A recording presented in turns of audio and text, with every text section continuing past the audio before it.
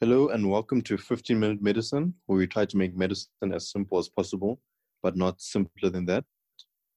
I am one of your co-hosts for today, Farai Chugumadzi, and I'm joined by my two fellow co-hosts, Efosa Ohanba and Nick Mutanda.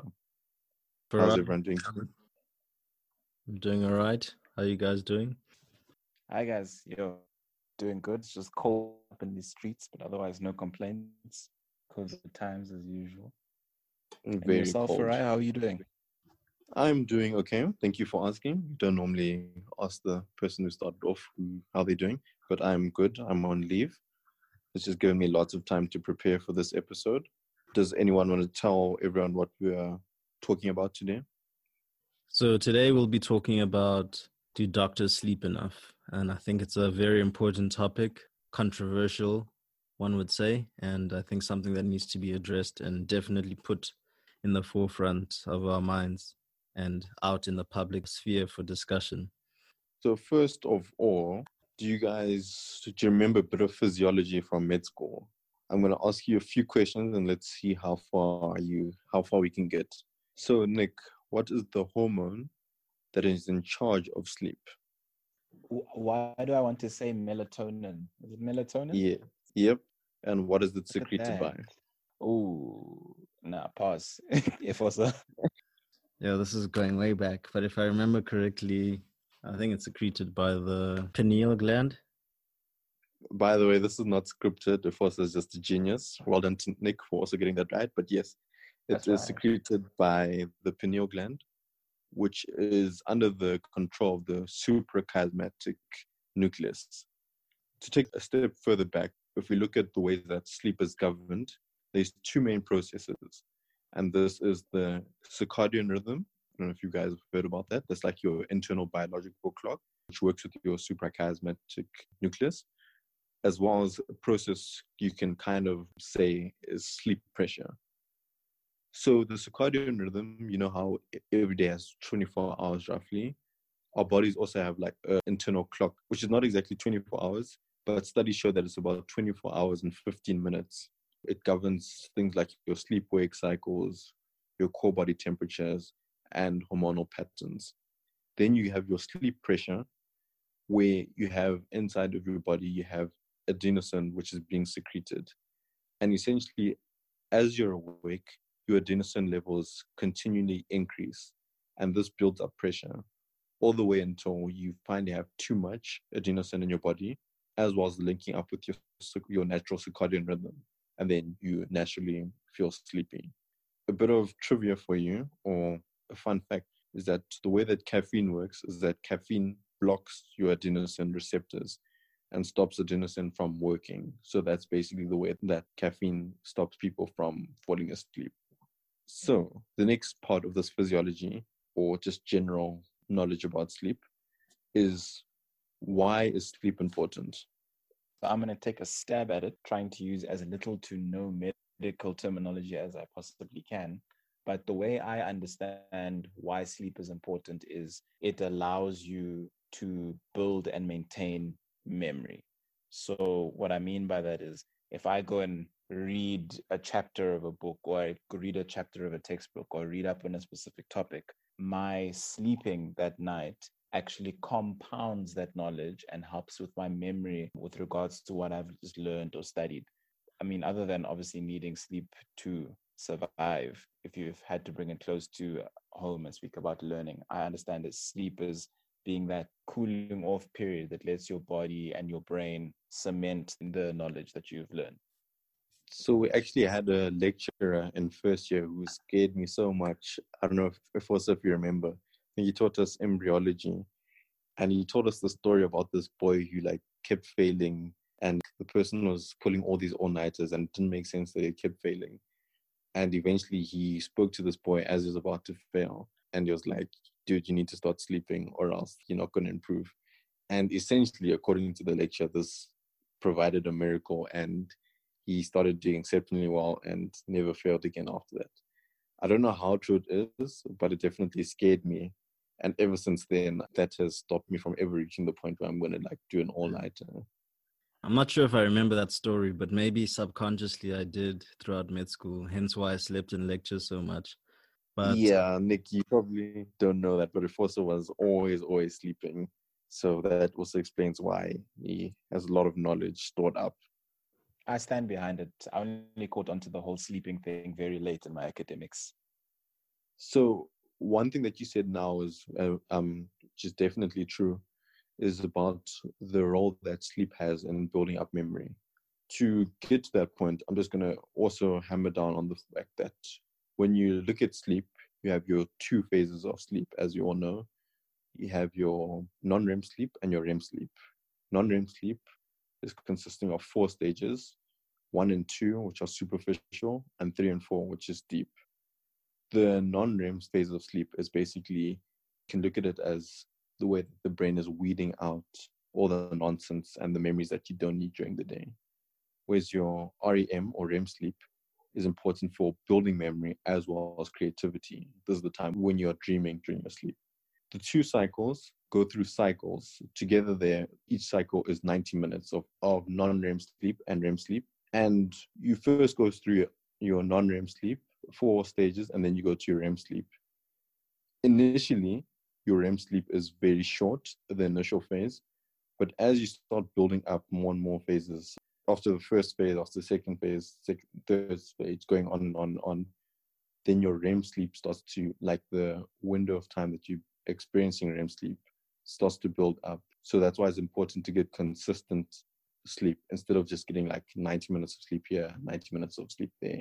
It's important that you like have at least 8 to 9 hours of sleep each night so that you can have a stored up or build up REM sleep. But both phases have their importance. basically like continuous sleep, like non-interrupted. Yes, exactly. I think that's also a factor in terms of sleeping on call because it will be interrupted at some point. Therefore, why else is it important that we sleep? So I think it's also important for, well, if you're exercising regularly, recovery of muscles, for your reproductive system, your immune system. I read recently in an article about how your natural killer cell function is diminished after one single night of diminished sleep or sleep less than 4 to 5 hours. So if you're sleepy, if you're like sleep deprived, you're more likely to get sick. And I think in the current times we're living in, that's also an important factor, just about immunity. Exactly. So now moving on to doctors more specifically, how much sleep do you guys get on a typical night when you're not on call? So me personally, I get anywhere between 6 to 8 hours on a weekday, and usually I strive for 8 hours plus on the weekends. That's when I'm not on call, obviously. So what time do you go to sleep? What time do you wake up? So like I said, I only cotted onto this whole sleep thing late into my academic career, so I'm trying to catch up here. But generally, I'm aiming to be in bed by about 9 o'clock, 9:30, and have like a winding down or settling in period. This is like during the week, hopefully to be asleep not too long after 10. And then on a weekend, doesn't really matter. I just try to get to bed before midnight, and then, I wake up when the spirit leads me. Okay, Nick. Efosa? I'm kind of on the just below the lower end of recommended. So on average, about 6.5 to 7 on a normal day when I'm not on call. About 7 to 8 on weekends. Can I ask, when you say with that amount of time that you're sleeping, what time do you get to bed? So on average between 10:30 and 11, and then up around 5:30. And do you guys ever struggle to wake up? I've never struggled to wake up in the sense of I've never missed an alarm, you could say. I don't usually struggle to wake up. In terms of actually getting up, that's a different story. Like sometimes some mornings are a bit tougher, but to actually be awake, no. And would you consider yourself a morning person or a night person?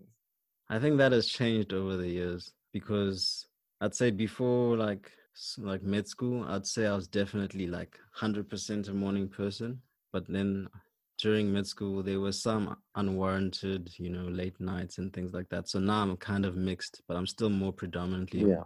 morning person than a night person. I still also don't believe in like all-nighters and stuff like that. So very rarely did I pull all-nighters, except for desperate times, a few occasions. Desperate times call for desperate measures. Yeah. So in general, when you look at doctors, the vast majority of doctors sleep between 6 and 7 hours on average. Now, when you take calls into consideration, that can range from anything. For me, when I look at a good call, I would say like I got 3 hours of sleep. But there's been times, obviously, which everyone has experienced, where you get no sleep at all, and you're just feeling so drained after that. Which is actually like, if you speak to people that aren't in the medical profession, they will think that you're absolutely crazy.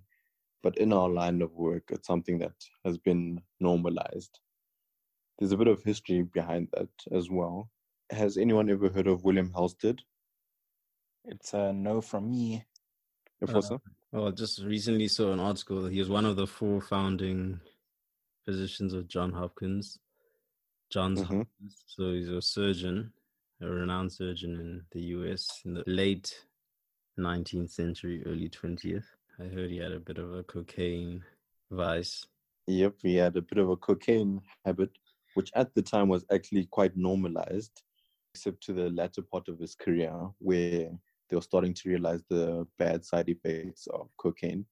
However, doctors were still able to prescribe it, and him being a doctor, he could still self-medicate, which he did quite often. As you said, he's one of the 4 founding fathers of the Johns Hopkins University. He was a really good surgeon. He's been attributed with us actually using gloves when you're doing surgery. He also has been accredited with pioneering the technique for the radical mastectomy. But yeah, he was quite strict on his trainee surgeons, and he would want them to be at work 362 days of the year. As Efosa said, he had a bit of a cocaine habit, so it makes a bit of sense that he was able to continue working so hard. So he was like doing his research, being a surgeon, teaching people. He was brilliant, but it was unnatural what he did, and he actually passed away at quite an early age. So yeah, we have Mr. or Dr. William Halsted to thank for the fact that we are expected to be on call at very strange hours and often, although not as often as they used to be, but yeah, he's led to a tradition of madness.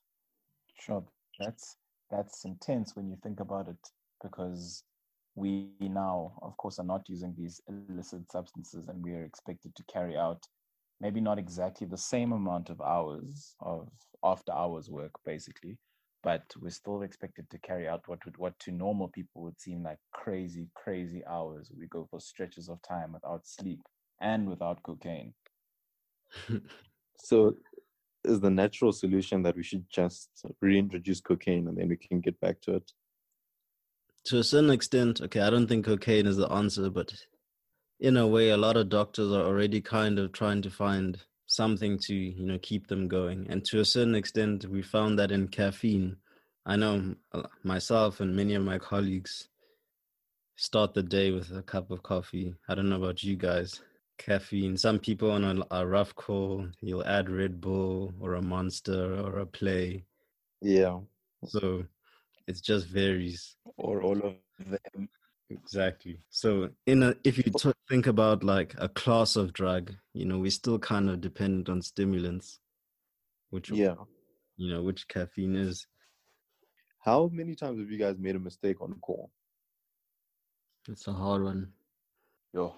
That's a self-introspection on 100 there.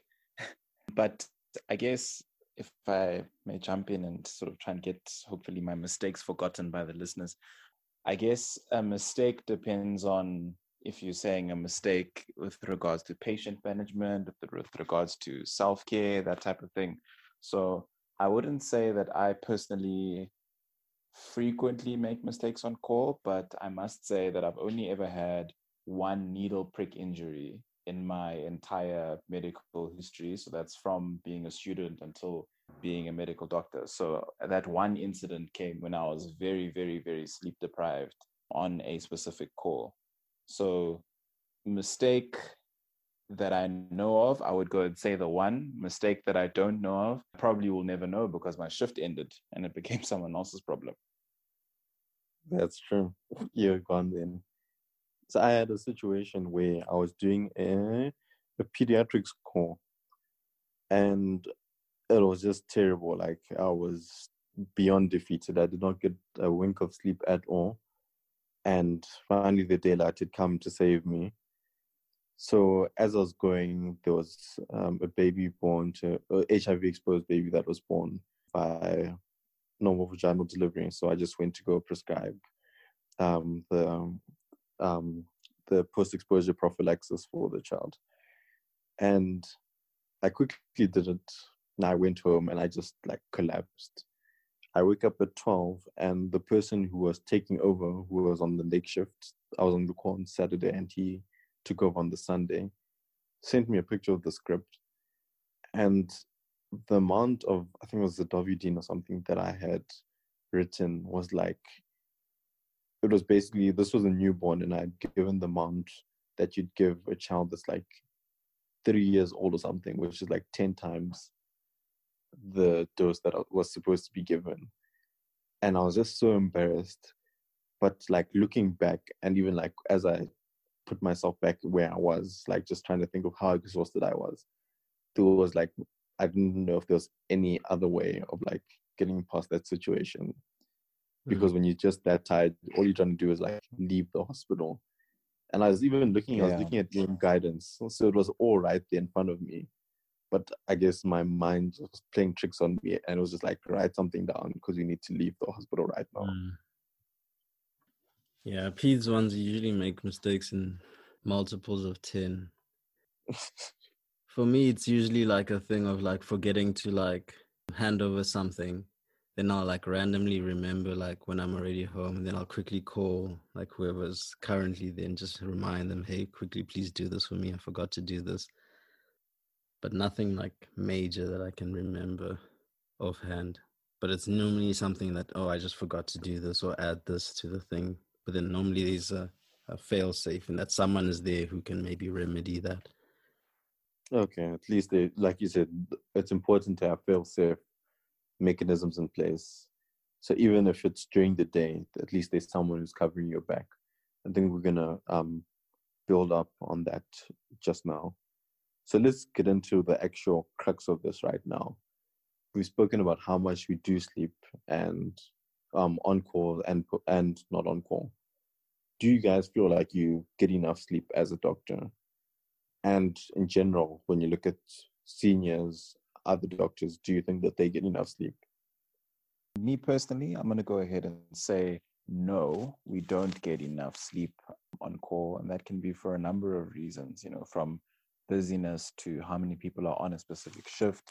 And when it comes to my seniors, us being at the bottom of the food chain in regards to how long we've been in the profession, I think definitely if I, as the bottom of the food chain, am not getting enough sleep on call, then there's no ways that my senior is getting enough sleep on call because they're effectively responsible for me, with a pinch of salt, obviously. But I mean, I don't think that we get anywhere close to enough sleep on call. Yeah, I agree completely. Definitely not. Like, I think to a certain extent, like medical officers, commissars, MOs, I said MOs already, and registrars especially, I think really bear the brunt of, well, that's a resident equivalent if you're listening from the US or elsewhere. I really don't think we get enough sleep at all. But particularly regis, like I was just thinking like in surgery, like a reg would start a call. Sometimes the interns would have staggered like times of starting. So there'd be like a mini pre-call, even though the call would still be a full 24 hours. They'll do the call in between admitting patients, going to theater, sometimes even post-call, still taking patients to theater, leaving like 30 hours later after starting the call. coming back like literally the next day for like a full theater day, like just as an example. Now that's like, when I think about that, I'm just like, yo, some people just go through the most. So yeah, I definitely don't think we get enough, and our seniors. I think consultants, to a certain extent, the like actual on-site hours may be reduced depending on the specialty.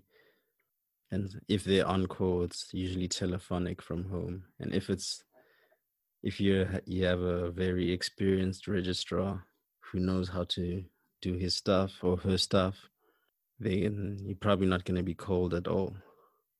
So, yeah, that's my thoughts.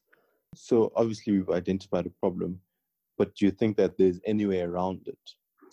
There are ways around it, but the ways around it, I think, become less worthwhile or less covetable, because I think in my personal experience, I think the best way to solve how much people do or don't sleep, or how many patients you can or can't get through, I think for the most part it's a numbers game. So the more people that are on call, the more likely you are to get more sleep.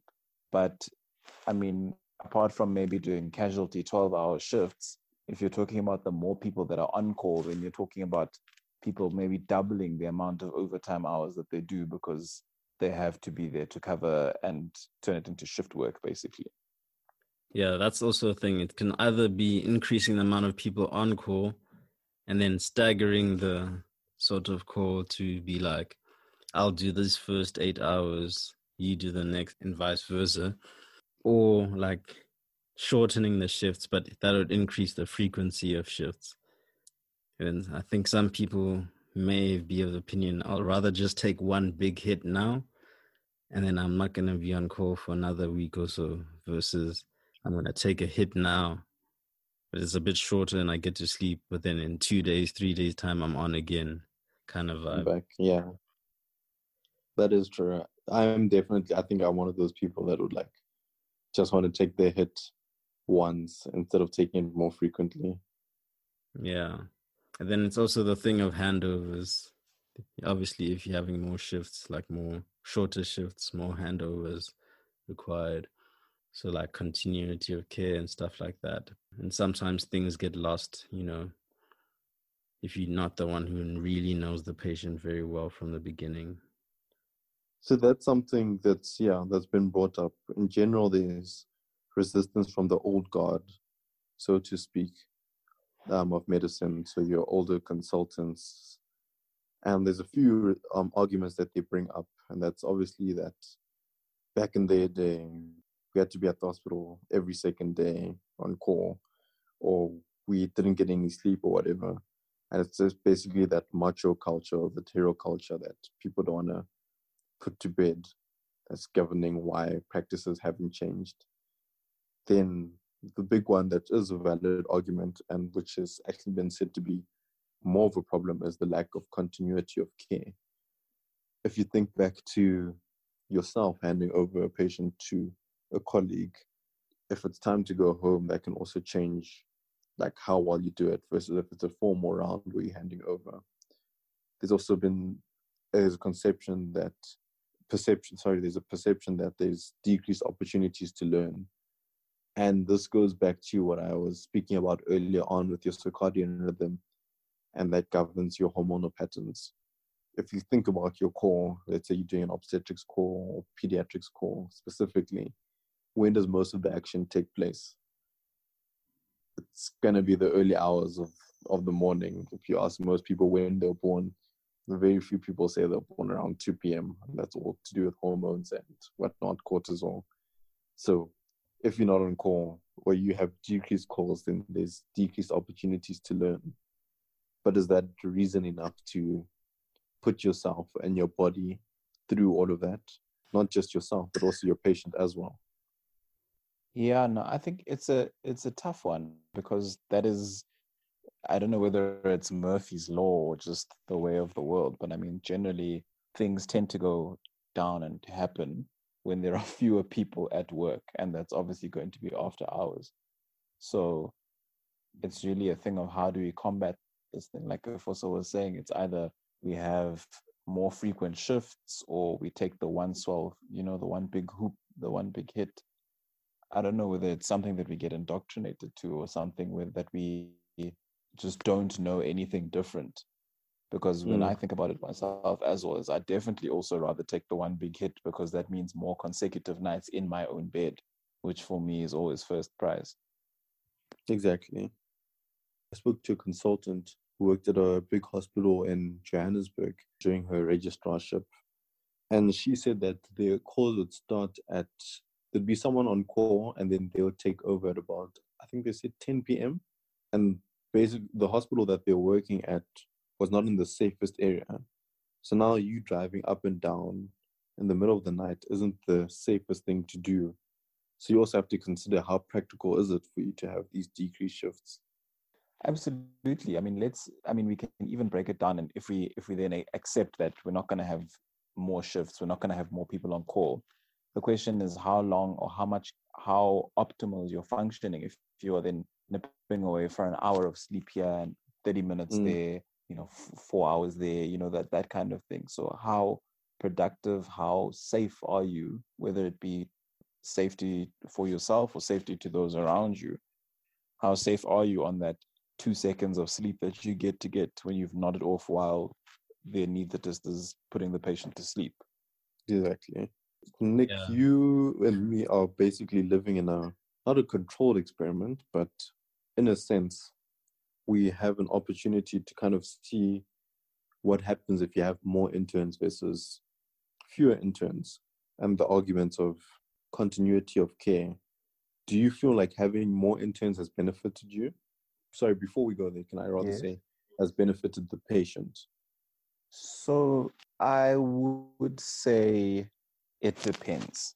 And I'm going to say it depends because for one of the rotations, pediatrics, there were physically more people on call, right? So what that means is that if there's an emergency that a senior, the registrar, has to attend to, instead of having only 2 people, i.e. the reg and the intern, now you've got the reg who can attend to the emergency, the one intern who can maybe go and attend Caesars if need be, and then you can have the third intern who is nearly like a sweeper, mopping up the loose ends and tying up loose ends, in the sense that they can assist the registrar who is busy with the emergency. They can carry out the ward work or the scheduled blood taking or whatever during the normal wards, and they can also function as that person who can help out the intern who's gone to be the on-call for Caesars.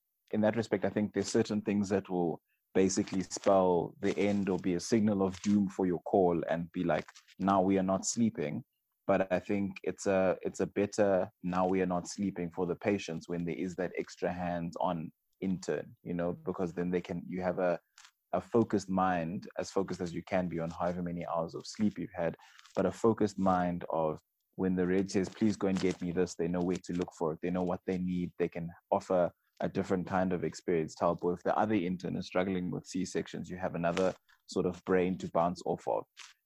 Then you get the other side of the coin, which has been my experience in internal medicine, where basically there being extra interns, in inverted commas, just means that we're doing physically less hours. Yes. So that has led to, instead of doing 5, 6, 7 overnight shifts, you're doing anywhere between 3 to 4, which I must say that also sort of, it also affects patient care, but in a different sense. So maybe not on the overnight sleep deprived setting, but I mean from your day to day. So you're finding that we as a group are putting together longer stretches of getting a good quality sleep overnight, a good 7 to 8 hours, or there's the potential to get these 7 to 8 hours. And I think it has us coming into work. I think if I must speak personally for myself, it finds me coming into work a bit more energized and a bit more sort of willing to hang around and, do the work.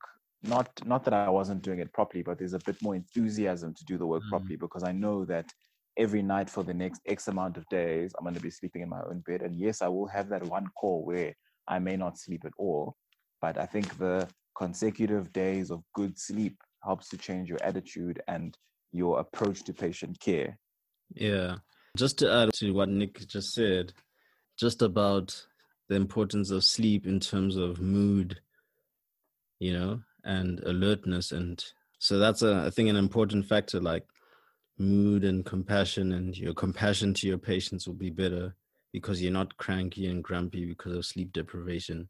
You're more empathetic, you're more able to listen to their problems and actually sometimes maybe find the underlying cause for why they keep on coming back to hospital in some circumstances. So I think that's another benefit of sleep in terms of mood and improvement of mood and mental health, you know. And I mean, if you have doctors who are in a better mental state, that's also better for the patients. And then can I ask Nick, as a follow-up, sorry to take over from you, also, then when you're on your calls, if you're doing fewer calls, do you find that you are more willing to stay up for the entire call? Or would you still feel like you, like more so in internal medicine where it's the same amount of interns on call? Do you feel like you'd sleep the same amount as if you're doing more calls, or are you like, okay, no, I have fewer calls, therefore I need to stay up longer? Is this now specifically during the call? During the call now. So I don't know. It's very tough. It's very tough to say and be sort of level-headed or fair about it. But I must say, from a personal point of view, is I've grown to dislike not being able to sleep in my own bed. And then if I can't sleep in my own bed, the next best thing is to sleep as much as safely possible on a call. So I must say that I don't approach the call, even though I have fewer calls, I don't approach the call thinking to myself, okay, I'm more willing to stay up. Yeah. Instead, I'm sort of more willing to stay up if there's a need, and I'm sort of less grumpy about it because I know that I'm going to have a few more consecutive days of sleep. But I think, I mean, I joke about it a lot of the time, but I say it a lot, is that one of my main objectives when I'm on call is to sleep, you know, and that could mean hundreds of different things. It could mean that fewer patients are coming in, could mean that fewer patients are coming in before a certain time. It could mean that we've split the call in terms of who's responsible for what hours. It means that people have left their drips in correctly in the ward. So I don't know. I think in terms of being on call, it hasn't really mended my relationship with not being in my own bed. But I think that, in my opinion, without having the physical numbers there, if your call is going to be a train smash, you know, and only numbers can help it, then it doesn't matter how rested you've been for the past 7 days, it's going to be a train smash. If also you brought this up in your Black Mirror episode, people should check that out if they haven't. ClinicBot knows best. And basically the fact that there's no replacement for experience. And this is what the old dogs kind of propose as the problem with the newer generation trying to change things.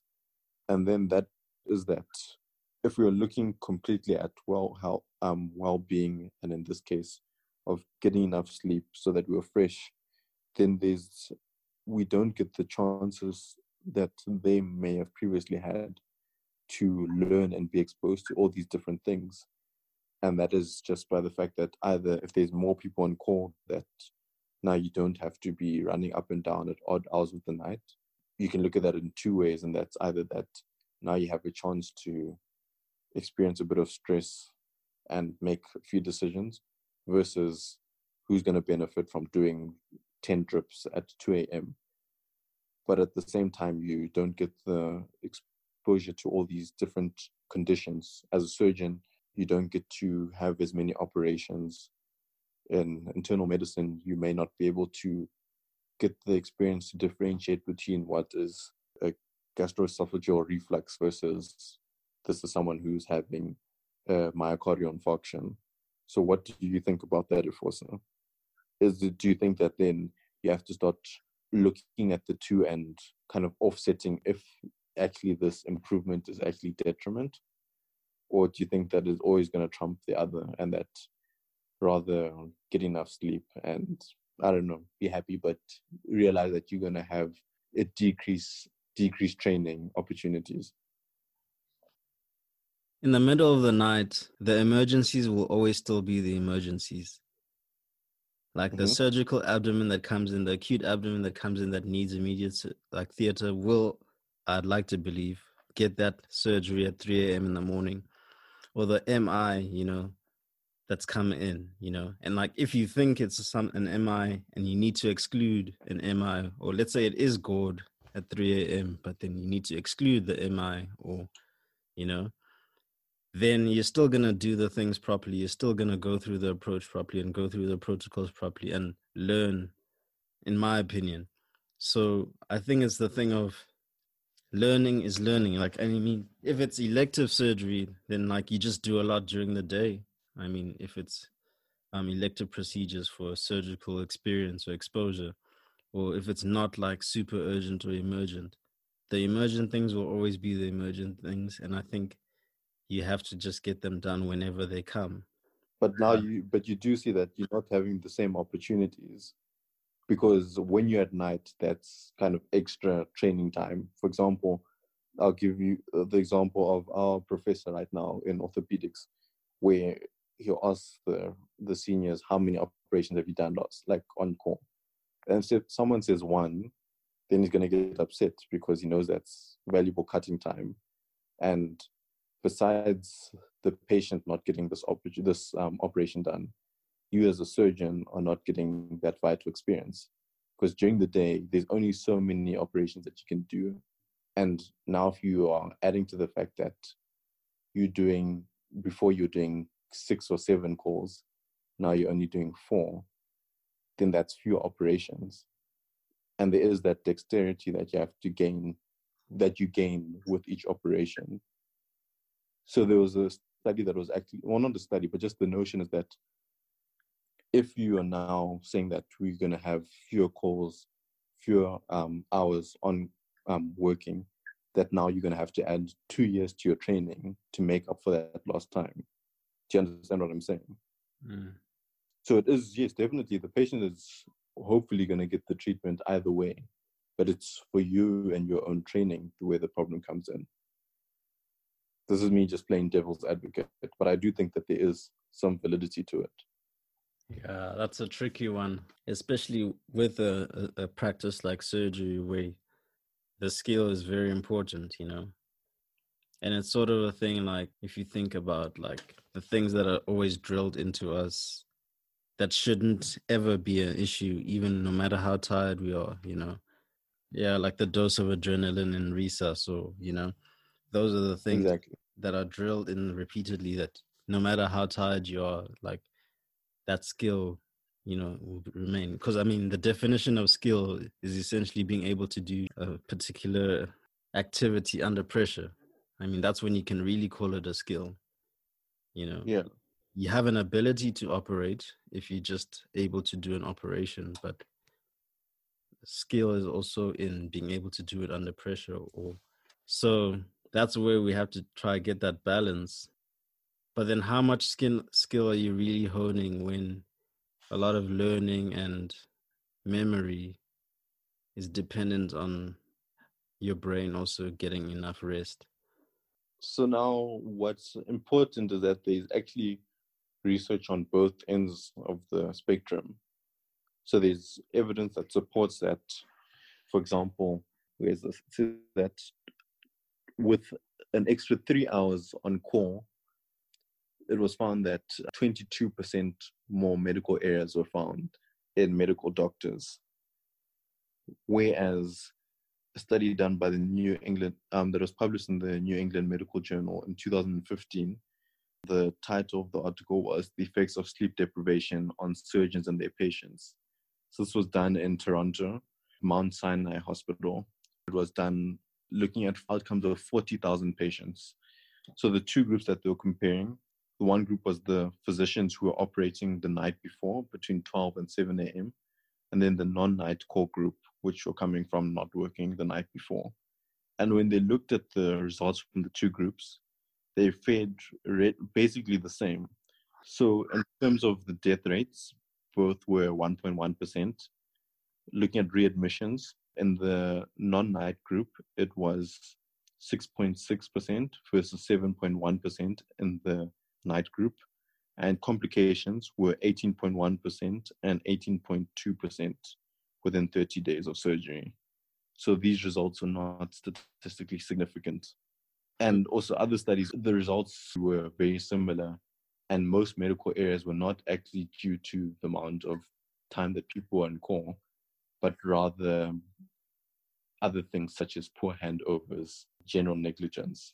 So it was more system errors more than people being with decreased awareness due to being on call at night.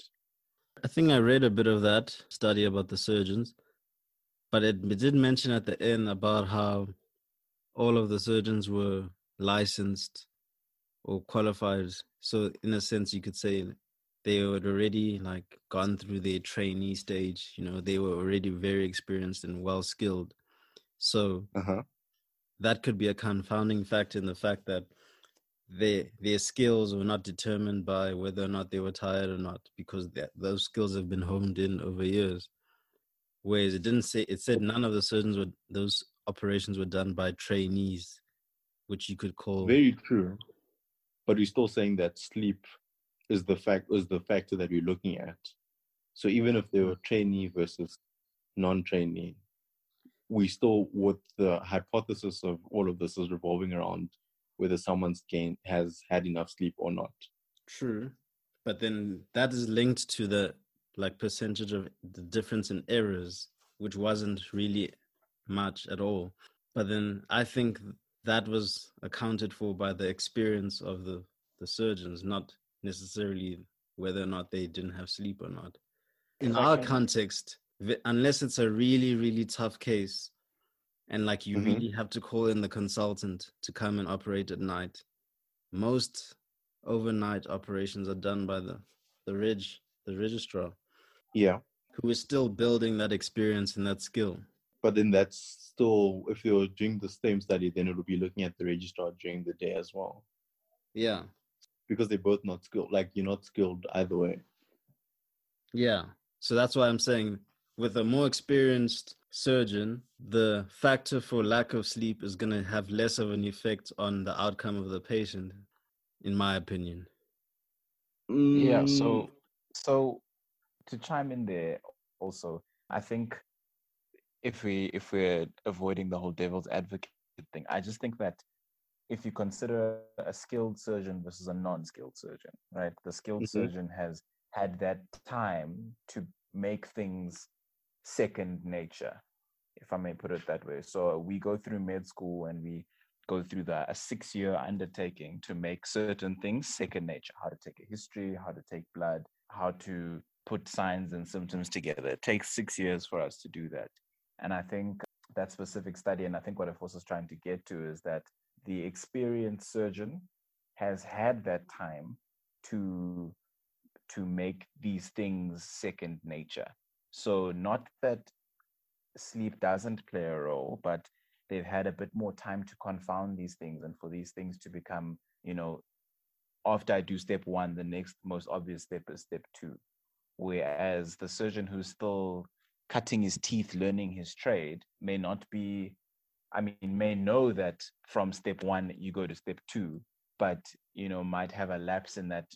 Maybe we go to 1.5 first instead of going to step 2. So I think what Efosa is trying to say is that to a degree, the experience, specifically for the study, the experience of the surgeon offsets the amount of sleep that said surgeon has or hasn't had. I understand what you guys are saying, but I feel like then we are basically saying that sleep then doesn't affect certain people, which it does, and which is kind of the premise of what we're discussing here, that sleep is detrimental. Because when you look at, for example, the Safe Working Hours initiative, initiative that was being started by Judasa a few years ago, what they made mention of is that, this is a problem facing junior doctors, but you can't only look at junior doctors. You have to look at the whole system in general. So you can't have an intern going home, but then a registrar staying up, even though a registrar is more experienced. In general, sleep affects everyone. No sleep for anyone is a terrible thing. So we can't offset the fact that we're looking primarily at sleep and not the levels of experience. because then they like it's I don't know, we can't really control for that. So here they took, like you said, they took the group that they were looking at was non-trainee doctors. So you can't really get like more control than that, because then they can go into more of the specifics and be like, okay, how much more experience does this doctor have than that doctor? And then it's a slippery slope to go down. Yeah, I agree with you there completely. Sleep definitely does affect us as doctors, like in a detrimental way or lack thereof. And I was just kind of arguing the point of surgical outcomes can't be the only measure that we use. And I think in this case, the surgical outcomes, which is really dependent on surgical skill, which was what was measured as a outcome of lack of sleep, was confounded. And that's just my argument. By that, yeah.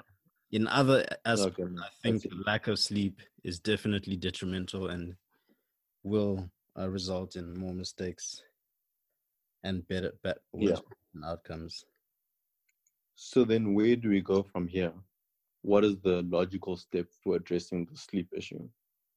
You know, Farah, I don't think that there is one easy, clear, obvious answer to that, because there's so many variables, you know. So I mean, like I've said previously, maybe in a different setting, is that I've had calls where I've slept for 6-7 hours, you know.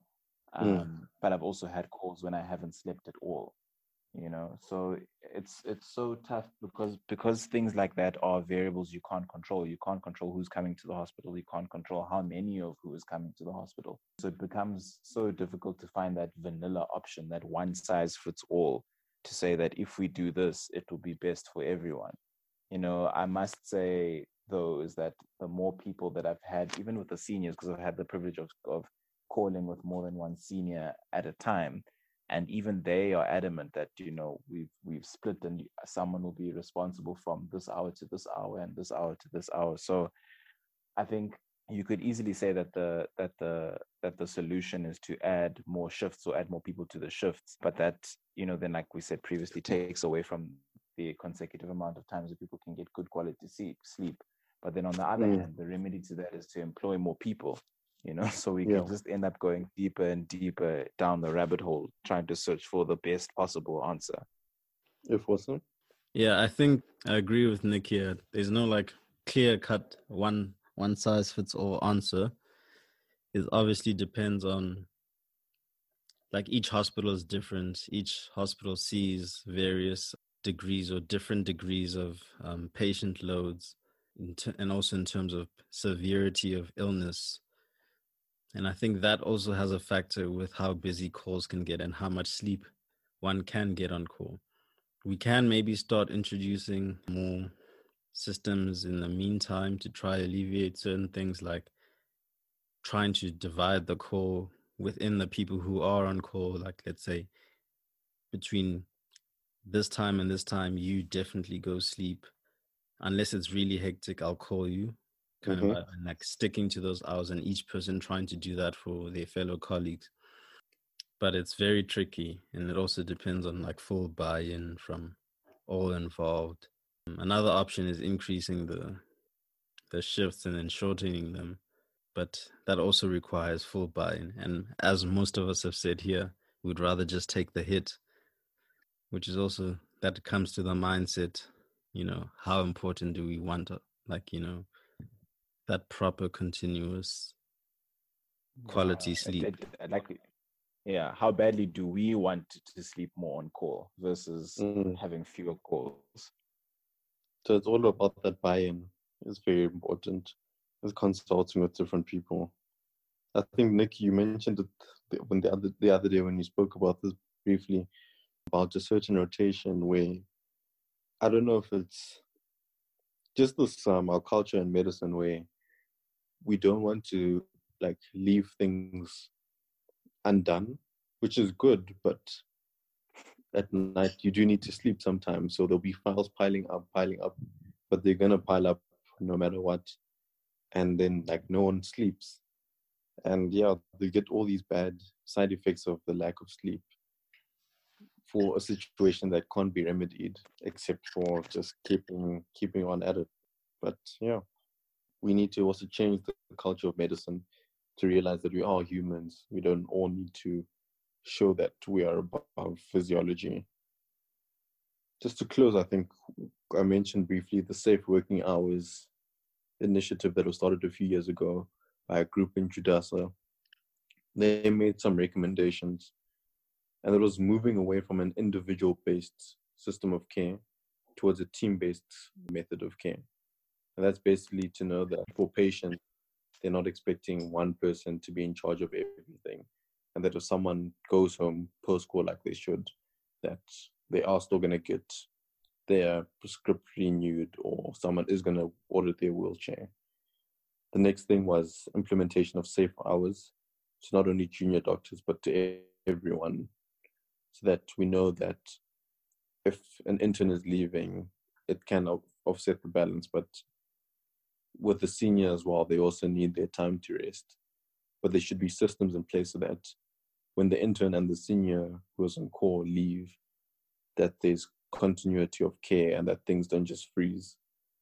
Hand in hand, what goes with that is safe handovers. So being able to properly identify each patient, especially problematic patients, being systematic about it, what you need to look out for if someone has a low potassium, if their potassium is being replaced, what time it was started, where exactly the patient is, etc. And the last thing was customized solutions to suit local circumstances. And that's to show that different departments, different hospitals all have different ways of doing things. And like Nick said, you can't have a vanilla solution. You have to be able to cater to each environment and find a way that works for everyone in that way. Any closing remarks? No, I think we've said it all. At least from my side, I'm good.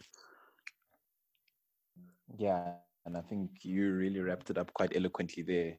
Even though you were playing devil's advocate for half the podcast, I think you really wrapped it up and summed up the important points. Thank you, Farai. No, yeah, I just have to play devil's advocate just so that we know that we can't all be on the same side, because you guys always take the good guys approach. But yeah, anyway, thank you for listening to this latest episode of 15-Minute Medicine. We try to make medicine as simple as possible. Please check out our other podcasts. Give us a like on Instagram, Facebook, subscribe on Apple Podcasts. And yeah, keep listening. Until next time.